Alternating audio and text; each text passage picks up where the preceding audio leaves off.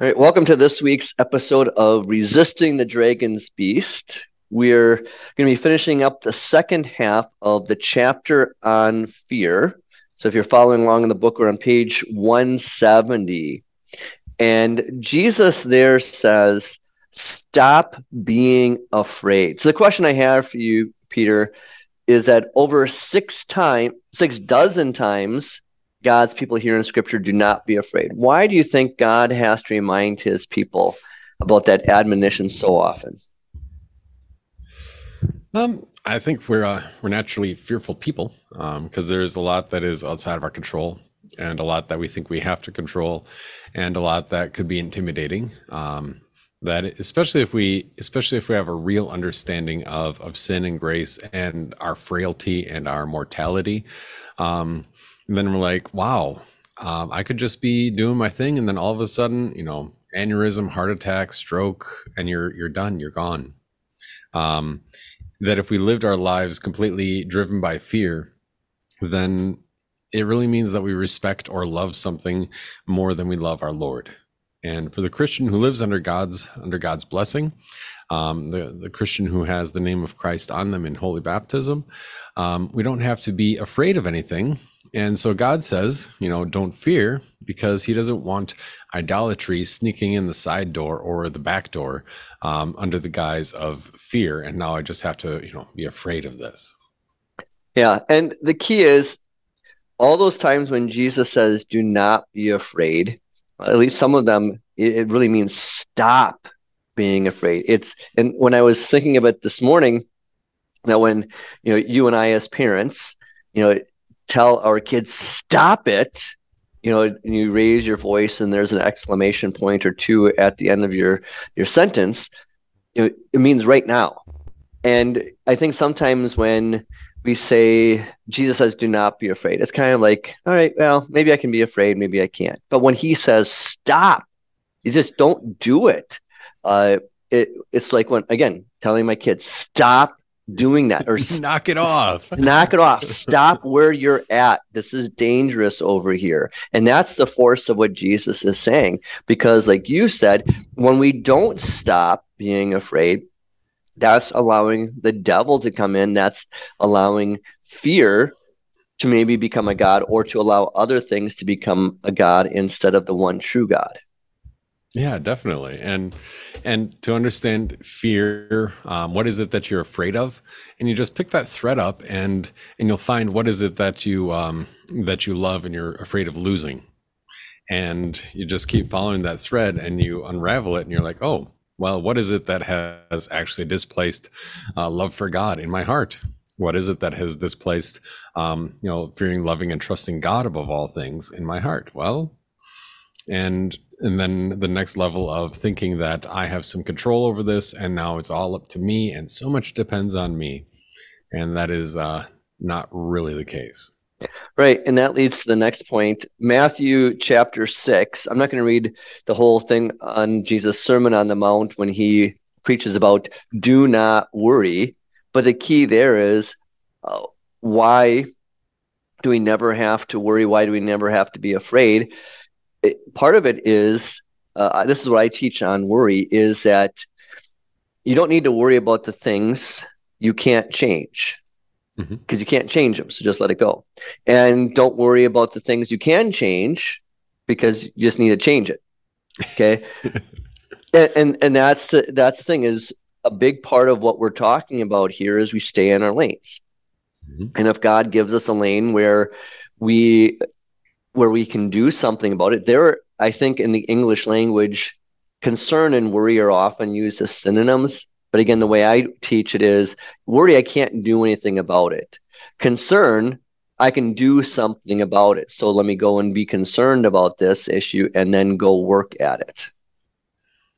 Yeah, and I think I've taught it a similar way. I remember preaching a sermon about the difference between worry and proper Christian concern. That proper Christian concern begins with our vocation. So, for instance, is it my proper Christian concern to say, to deliberate and debate the politics of, which ambassador to Venezuela we should have? No, that's not part of my vocation. I haven't been called to serve as a politician. that my vocation is as a husband, as a father, as a pastor, and in that order. And so I should have proper Christian concern about the things that pertain to that. And I can't have, I mean, proper Christian concern means, when the 16-year-old is going out the door, at 9 o'clock at night, say, hi, I'm going to a friend's house. And I'll be back when I get home. Well, then the parent says, well, time out. First of all, it's snowing. Second of all, I don't know where you're going. Third of all, it's 9 o'clock at night and I'm the parent. I have proper Christian concern about where you're going and how you're getting there. That is a completely different thing about all the things that we worry about that are not part of our current vocation. Like, am I worried about having a heart attack in 20 years or 10 years, or, depending on your family health history, something similar for you? Maybe, but that distracts us from the proper Christian concern of our stewardship of the body right now, that I want to take care of the things that I have been given now and to manage them properly. And so that means paying attention closely to what God has given me to do today, which is defined by vocation and God's law. And obviously we are propelled along to serve God in those ways by the truth of his gospel. But that gives us the boundaries of our lane, I suppose you could say. Sure. Yeah, and then I talk on page 171 in the middle there about John Chrysostom. So he's a patriarch of Constantinople in the 4th century. And I just want to read what he says there.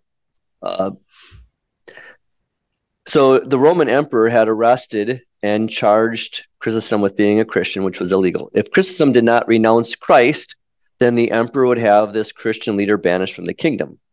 Chrysostom responded to the threat by saying that the emperor could not do so because, quote, the whole world is my father's kingdom. Then replied the emperor, I'll take away your life. To which Chrysostom said, you cannot, for my life is hid with Christ in God. The emperor next threatened with the loss of his treasure, to which this saint replied, you cannot, for my treasure is in heaven where my heart is. The emperor made one last effort. Then I will drive you away from here and you will have no friend left. But again, Chrysostom responded, you cannot, for I have one friend from whom you can never separate me. I defy you, for you can do me no harm. So what lesson, Peter, can we learn from Chrysostom?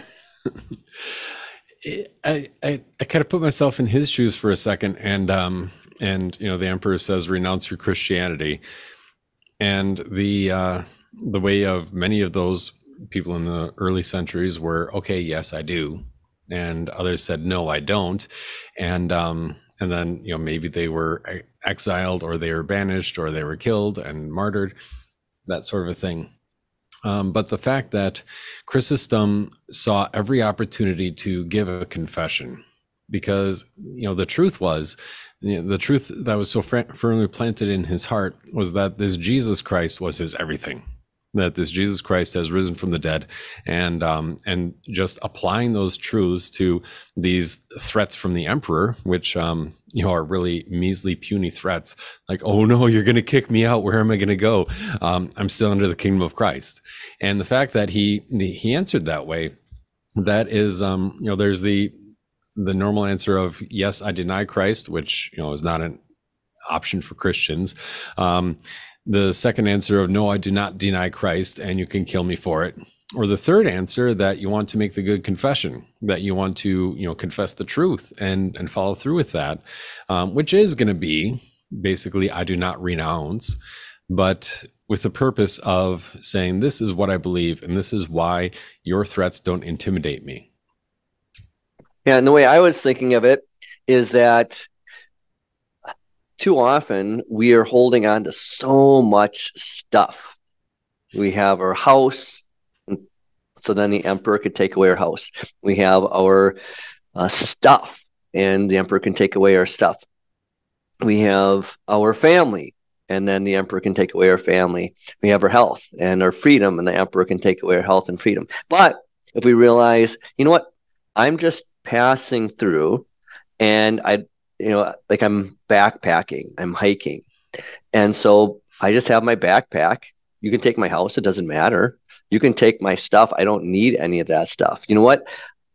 You can even take my family. I'll see my family again later on in heaven.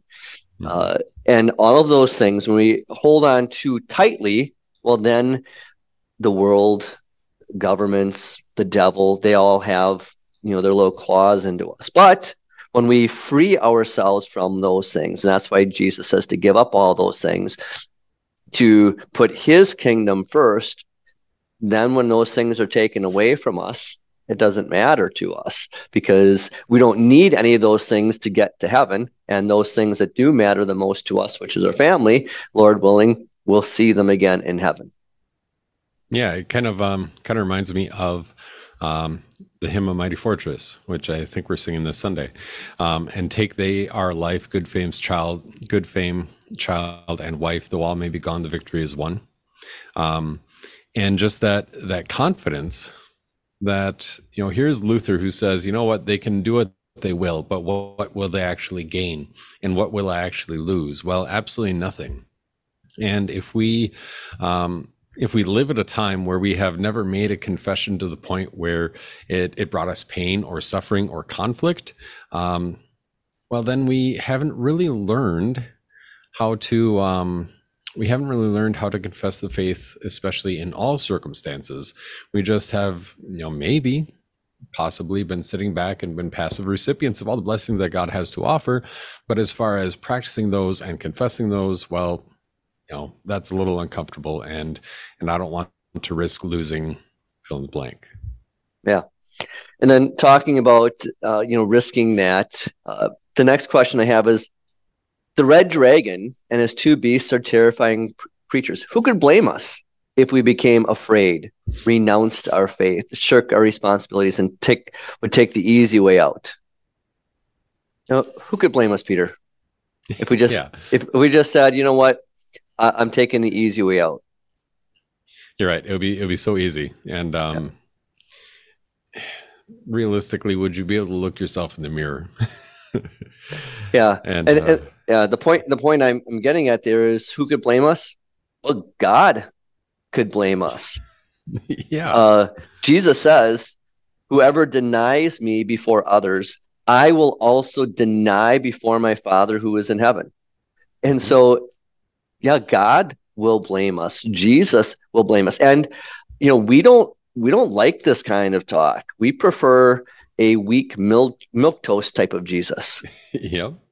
And it's like Jesus says, don't fear those who can kill the body and can do no more. No, fear the one, capital O, who can throw you body and soul into hell. Yes, I tell you, fear him. Like that is a strong club of the law against our shirking sinful flesh that wants to keep quiet and doesn't want anybody to ruffle feathers with me, because I'm just over here doing my thing, you go do your thing, and we'll just agree to disagree and leave each other alone.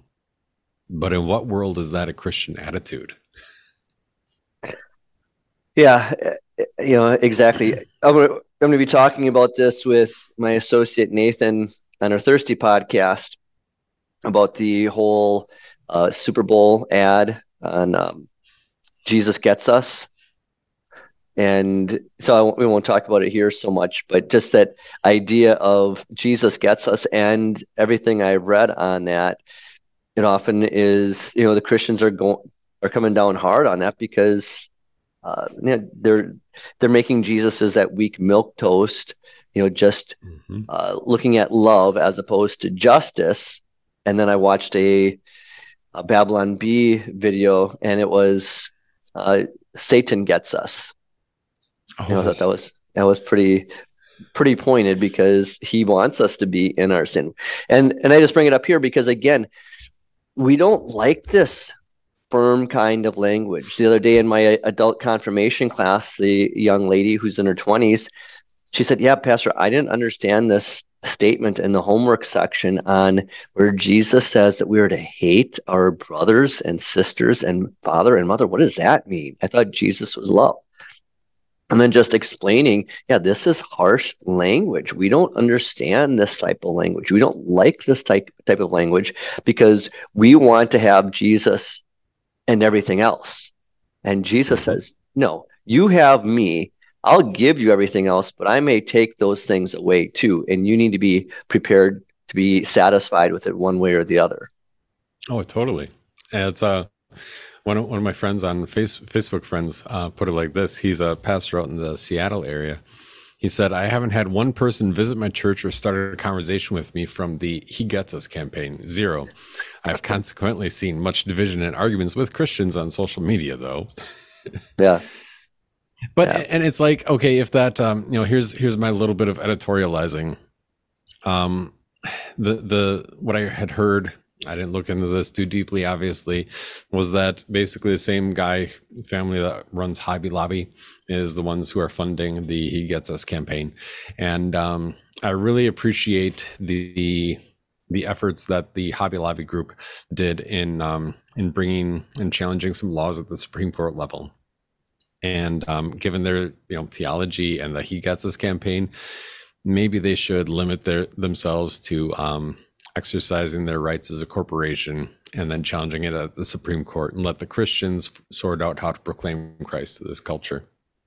Yeah, and then with that too, I had also read that that same group was putting these ads together, but they also included in their focus group non-Christians. And so when you bring in non-Christians, you're always going to be watering down this true Jesus. And then, one of the things that we were definitely afraid of, and that's why I wrote this chapter, was the fear of death. And Revelation pictures death as a pale rider. And when we are afraid of death, then we are letting death win. And we're just trying to avoid it. And so the key is we're going to look at toward the end of this chapter, why we don't need to be afraid of death. But then, I don't know, did you know much about Saint Cyprian? Not a whole lot. I think we did some reading about him in Latin during college. Okay. Was that the one where they caught his blood in the napkin as he was beheaded? That I don't know. So here's the sticking in my mind. Okay. That's worth researching. All right. Well, here's the interesting thing on this chapter is, I was working on this chapter, and the way I wrote the book was I would be, typing and writing all kinds of notes there, and it took me like a couple of weeks just to compile everything together. But when I was working on this one on fear, I remember just Googling something about fear, and then this sermon by Saint Cyprian came up.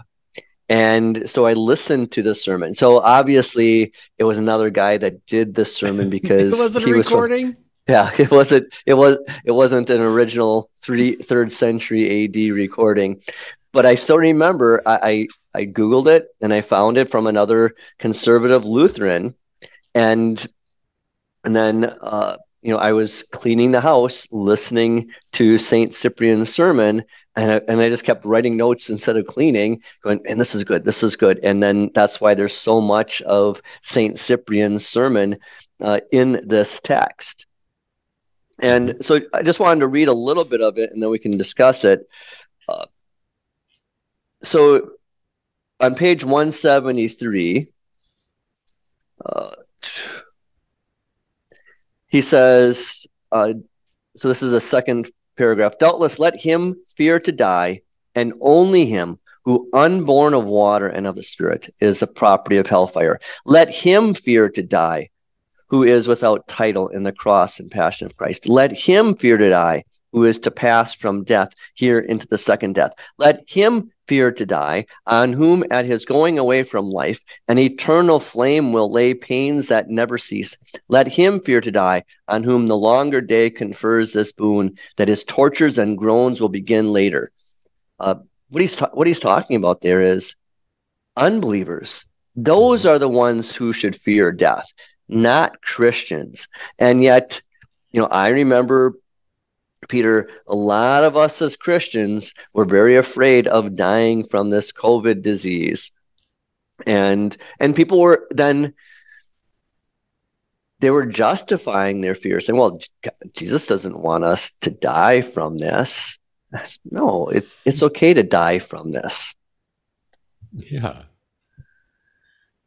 I Yeah. mean, So we don't want to be foolhardy, but at the right. same point, what are we actually afraid of?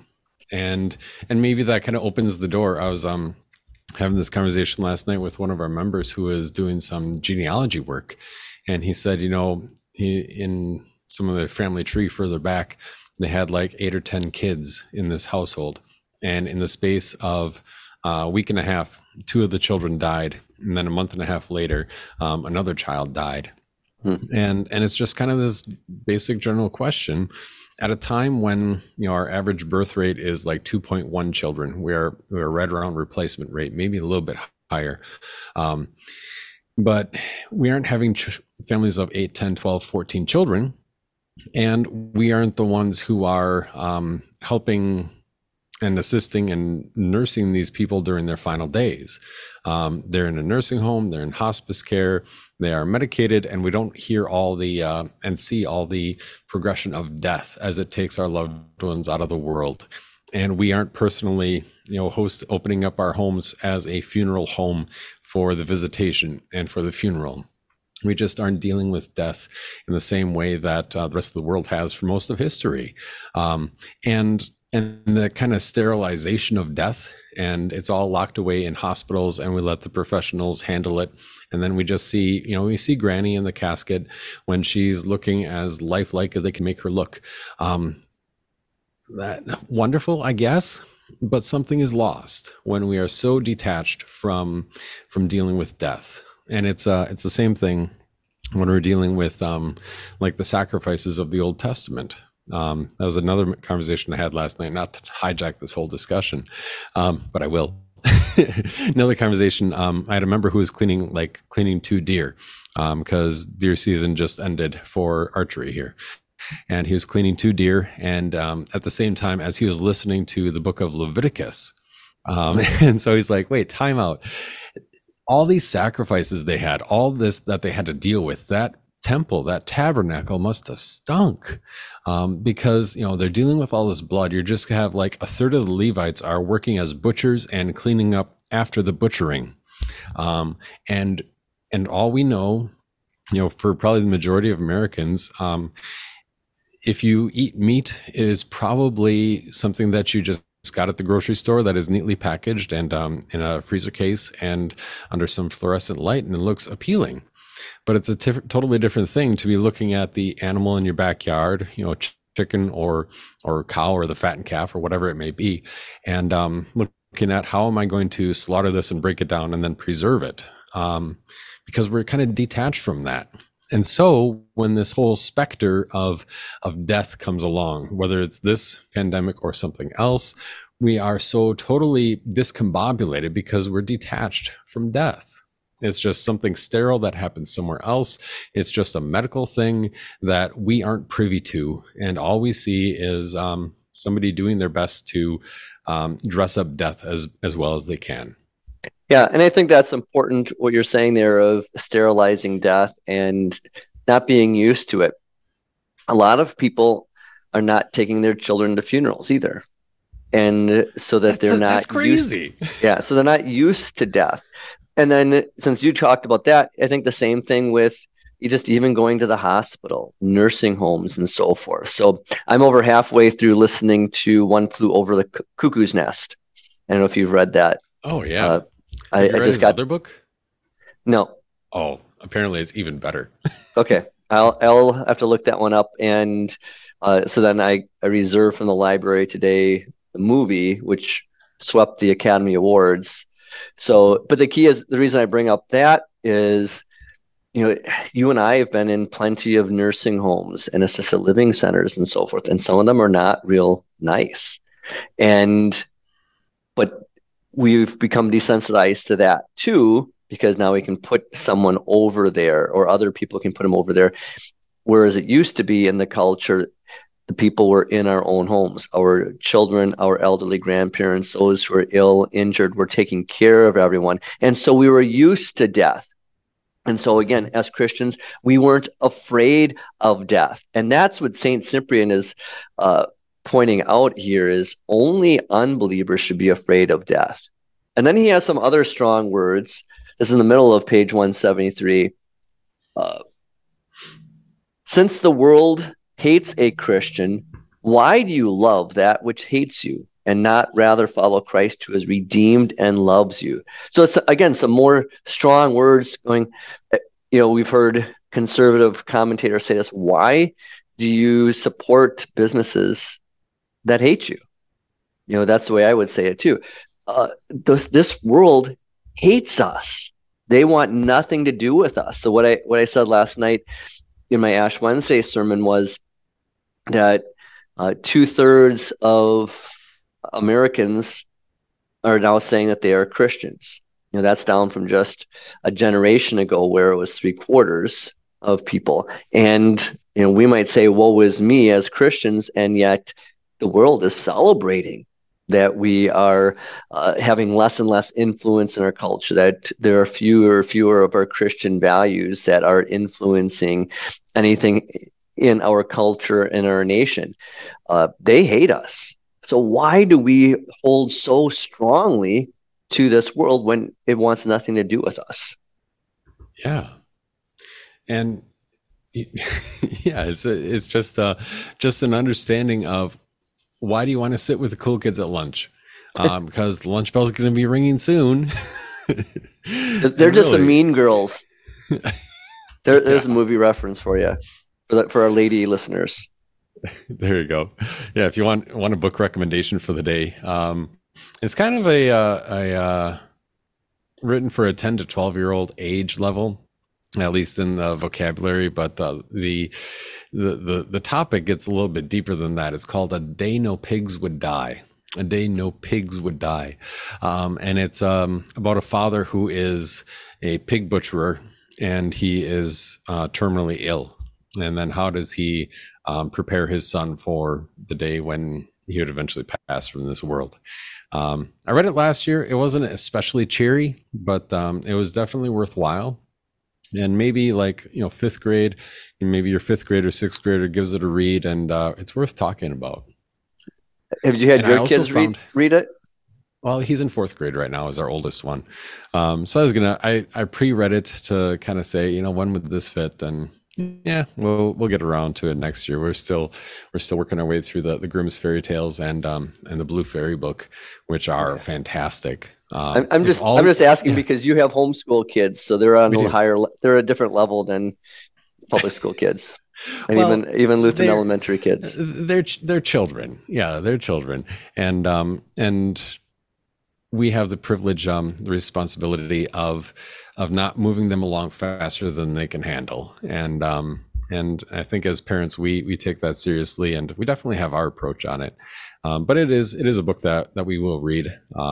We read Where the Red Fern Grows this past summer, and that just broke everybody's heart, which it always does. But someday we'll get past dogs dying, and then we'll get on to some deeper topics like in that book. Okay, yeah, and I quote John in 1 John 2. Do not love the world or the things in the world. If anyone loves the world, the love of the Father is not in him. For everything in the world, the lust of the flesh, the desire of the eyes, boasting about material possessions, is not from the Father, but from the world. The world and its desires pass away, but the one who does the will of God remains forever. And so there I asked the question, are we loving the world more than loving the Lord if we do all we can to prolong life? I think that's a poignant question. Yeah, it's very pointed, and to be able to just ask that and say, well, what do you think? Do we have the response? I mean, Christians have a very different approach to death. You talk to a Christian who's terminally ill, and they're like, you know what, Pastor, my time here is done. I've lived a long life. God's been very good to me. I know where I'm going, and I'm ready to go when Jesus calls me home. You talk to somebody, or you see somebody who is not a Christian, and they are the ones who are grasping for absolutely every last chance that they can get. Now, it's not wrong for a Christian to pursue some of those experimental therapies, like in stage drug trials or whatever it may be for cancer. Who knows? It's not wrong in and of itself, but we do have to understand that what we lose here is not lost. that when Jesus refers to Moses at the burning bush, that God said to Moses at the burning bush, "I am the God of Abraham, Isaac, and Jacob." What he meant was those guys had been in the tomb for nearly 600 years, most of them. And yet God was still their God, that even though they had passed away, they weren't lost, that Jesus was still shepherding his people, just that now they were in heaven with him. Yeah, and when we're talking about death, then this next question is, how does Nice the fact that episode. Yeah, how does the fact that God will not let you die one moment sooner than he has planned help you overcome your fear of death and illnesses, viruses, and accidents that lead to death? And the reason I wrote that question is I had people that became very upset because their spouse died, supposedly of COVID. Their grandma or aunt got sick and died of COVID, supposedly because someone came to a party that was sick with COVID. And then, they're upset. And, the one spouse was upset. Well, we were so careful. And then the other one, she was very upset with her family member that came sick to a party, killed grandma. And they're counseling both of them to say, God had this planned from eternity that your spouse, that your grandma was going to die. And if they died of COVID, well, that was just the means that God used to kill them and bring them home to heaven. Psalm 139, all the days ordained for me were written in your book before one of them came to be. And how foolish to think that we who can't permanently change a gray hair to brown or black again. We can't do that. We can't change a hair of our head. How foolish to think that we are the ones in charge of extending our lives, or that we can point the finger and say, well, you were the one who killed grandma, which is what the world says. And it's exactly what they were saying, that you have to do this or else you're going to kill grandma. There obviously there is a point for caution.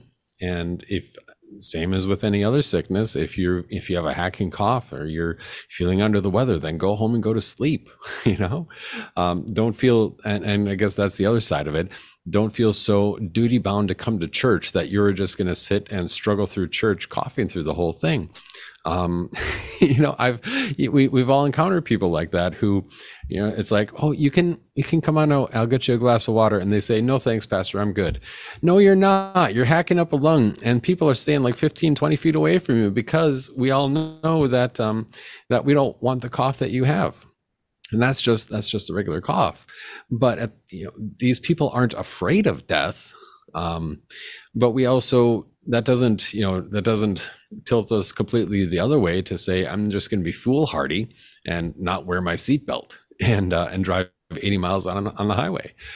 We still have a responsibility according to our vocation, according to stewardship, according to God's law, and it's all propelled along by the grace of our God who gives us everything. Well, that person that was just hacking up a lung, that was probably me on Sunday. My sermon was pretty gruff. Well, not the text, but my voice was delivery. That was the first time I had talked in 2 days. I got up in the pulpit and, oh, this is pretty rough. And then I went home and didn't talk to anyone for another 2 days until preached for Ash Wednesday service, and it sounded a little bit better. Someone even emailed me today, said, Pastor, you sounded a little rough last night. I said, well, you weren't in church then on Sunday, because it was a lot better, because people are asking me, how are you feeling now? And I said, well, since I was almost dead last week, now I'm only half dead. And hopefully they got the Princess Bride reference. Yeah, mostly dead is a little alive. Yeah. So then, again, talking about death, why is the annual trip with women every year on Easter so important for us as Christians, Peter? Oh, yeah. And I would even rewind to to yesterday, which we're recording this the day after Ash Wednesday, that Ash Wednesday is like the start of the Valley of Lent. And we hear at the beginning of Lent, remember that you are dust, and to dust you shall return. And Lent is this valley that we're walking through, the valley of the shadow of death. And, we confront our sin, we hear about our sin, but then we see, most of all, our Savior carrying our sin.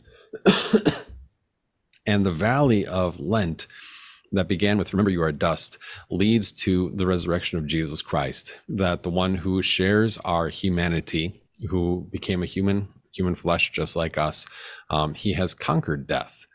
And so, that's the rest of the statement that began on Ash Wednesday. The conclusion to the statement is, even though you are dust, and to dust you shall return, that when your body is buried, when you're cremated, whatever the case may be, this Jesus who broke the power of death will raise you from the dead. And I think it is important to walk along with the women to understand, experience in some small way the emotion, the loss that the expectation, the grief. I mean, they're grieving. They're thinking of all the things that they lost. They thought, well, we thought he was going to be the one to redeem Israel. We thought that he was going to be that he was the Lamb of God. We thought that he would be the Messiah. And now it looks like a failure. To walk along with them gives us the ability to kind of experience their grief also applied to us. And so then we see the resurrection of Jesus, and we see that victory over death means that Jesus has taken away every reason for grief. Even though we grieve in the short term, even though we will experience funerals, at the same time, the victory of Jesus means that, death is a loser. Yeah, and like you said, Jesus' death means that we don't have to be, we don't have to mourn death. But I think here we also don't need to be afraid of death. There, some of the spy novels that I read, I've got Jack Reacher, who's from Lead Child, and Scott Harvath by Brad Thor, Mitch Rapp, Vince Flynn. But those guys, Mitch Rapp and Jack Reacher and Scott Harvath, when they go against the enemy, they're like untouchable. And that's what I was thinking of here, is because we are Christians, we are untouchable. Meaning that all these guys, they can get banged up, they can get shot whenever the authors want to end the book or whatever. But the key is, for us, we are untouchable until Christ wants to end the book for us and we go home to heaven. We are these spy masters, and we go up against the big bad enemy of the devil, and we are going to be victorious. And that's what we need to have every Easter. Just keep remembering that annual trip with those women, and they were afraid, yes, and that's why the angel reminds them, do not be afraid. He is not here. He has risen, just like he said he would. You wouldn't have been afraid if you would have believed the whole time. And it's the same way with us. If we believe the whole time that we are victorious, we don't need to be afraid of anything, because Jesus has overcome the biggest thing of death. Yeah, and I mean, that's exactly where Paul goes at the end of Romans chapter 8. He's like, okay, try me, test me on this. What in the world, or what outside of this world, do you think can separate you from the love of Christ? Name it. Come on, give me something that will separate you from Jesus. And he goes down the list: trouble, famine, nakedness, dangerous sword, angels, demons, etc. He just goes on. And he says, no, absolutely not. In all these things we are conquerors, because Jesus has conquered death. And because that conquering resurrection has been brought into your life through holy baptism. That's a tangible, tactile moment in your own personal history where God himself reached out and touched you and made you his own and said, this one belongs to me. Like, okay, what is it that we are actually afraid of here? Yeah, and then the last question I have is, since we talked about the pale rider of death in Revelation chapter 6, why do we not need to fear that pale rider? Well, Revelation 6 verse 2 says there's another rider. It's Christ rides victorious on his white horse. there I write at the bottom of page 177, even in a fallen world where death, and there I capitalize death rides its pale horse to haunt and hunt us down, Jesus still patiently reassures us, do not be afraid. Death's back is broken. Satan has been stomped. The gates of Hades have been ripped off their hinges. Christ rides victorious on his white horse. He has conquered and he continues to conquer. Death is the last enemy to be done away with. If death is done, nothing else can win. If death has been destroyed, then there is nothing else to fear. And so that's kind of my question for you. I don't have this written down, obviously, but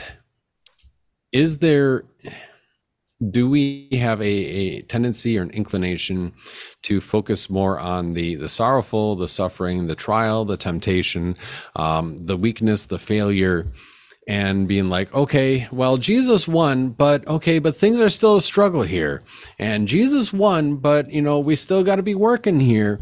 And is there a tendency to do that, to preach that way in our circles? And if so, how do we address that? Or what is different about this attitude? Yeah, that's a good question. Again, I don't know how other guys preach. I guess the big thing is, like we said earlier, is we just have to be bold as preachers. We have to be bold as listeners, and applying what we hear from the pulpit. And it can be, you and I joke a lot about length of sermons and so forth. The key, though, whether it's a shorter sermon or a longer sermon, is it's got to be a powerful sermon. And it's got to be straightforward. All of these times of do not fear, and why not fear? It's because Christ is victorious. I don't know where you were going with your question. Yeah, you were thinking. I do think that there is a tendency to accommodate ourselves to the idea that this is simply spiritual victory, but it's all in the future. And we are Lutherans, so that means theology of the cross all the time. And we can't talk about victory. We can't talk about glory. We can't talk about, Christ's victory over the devil as something that is real and applies to us now. I do think that there is that possibility. And to be able to talk about victory in a way that is glorious, but is not a theology of glory. That is possibly the challenge. Because if all we have to offer is, hey, you work your best, Jesus will fix it all in the end, and but you got to do your best, and life here is a world of sin and death and pain and suffering until he takes you out of it. If that's all we have to offer as a church, then it's kind of this subtle form of Gnosticism that separates the spiritual from the physical life. And okay, Jesus gave you the spiritual victory, but as far as this physical life, it will always be failure and it'll always be struggle. And yes, it will be, but we also have to apply that spiritual truth to our lives in a very practical way. And I think this is part of it. To understand, how does the resurrection of Jesus affect the way that I feel about this particular health challenge? To that point, Peter, right at the end, what you were talking about, that separation, I think sometimes we do get that way in our preaching, is it only becomes spiritual. And, this is going back to, these comments about separating the two kingdoms, the spiritual and physical kingdoms. And I think a lot of times as pastors, we focus so much on the spiritual kingdom, we forget that we as pastors, but all of our people are living every day as well in the physical kingdom. And we need to preach that same way when it comes to this victory on the last day. It is also a victory every day that we're living in this physical realm, that Jesus does give us spiritual victory, but that's inside of our very physical bodies, because sin is not just something that's inside of us, but it comes out physically in everything that we're thinking and in our saying and what we're doing. So it's a very physical thing. And it's the same way with the way that we live. The ailments that we have, they can affect us spiritually, but they're often affecting us spiritually because they're affecting us emotionally and physically. And so we need to be able to preach, yeah, Jesus Christ takes care of uh, these spiritual ailments, but he's also applying that to your physical ailments and your physical body. And on the last day, you rise not just with a spiritual body, but a very physical body too. Yeah, and I guess together with that, if we separate the spiritual and physical when we talk about the blessings of the gospel, then we also risk separating spiritual and physical when we're talking about sin. And and like modern psychology is finally catching up with this. We talk about the way that stress affects your health, the way that your attitude about whatever happened, whatever trauma happened in your background. It's not just what happened to you, but it's also how you think about what happened to you. That can have beneficial or detrimental health effects in your modern day life. And so like modern science and medical science says that the way you think about something, that the spiritual side, as far as they understand, the spiritual side can have a physical effect. And Christians have known that believers have known that for 4,000 years, that when you confess your sin, we're confessing a spiritual thing that I have I have sinned against God and his moral law. And I have, my body has been a willing participant in that, the words that I say or the thoughts that I think. But that confession does have a physical relief to it. Like to hear that, the pastor says, for the sake of Jesus Christ, I forgive you. That you can walk out there, and we're not enthusiasts to say, yes, I hope you feel better after your confession, because if you aren't walking out a little bit more with a little bit more spring in your step, then let's go back and look at this just a little bit more, because this Jesus has brought healing and relief from your shame, and he's brought cleansing for not just for you and for your sin, but also and the guilt of your sin, but also for the effects of that sin in your life. Yeah, I gotta work on that one a little bit, because there's a couple nuances to kind of tease out, but knitting together the physical and spiritual, I think is a challenge that is more easily bypassed than actually wrestled with. All right, well, we're going to wrap it up here. So the key is just stop being afraid. There you go. There's my encouragement right from Jesus. And then we'll meet, Lord willing, next week, as we're going to talk about the next chapter on freedom. And freedom is it is not a spiritual thing. Well, yeah, the spiritual freedom that Christ gives us. But here I'm talking about the physical freedom that we have. And the way we'll talk about it in this chapter is it is something that God gives us. And therefore, it is a gift that we need to be protecting and protective of. So we'll talk about that more next week. We'll see y'all then.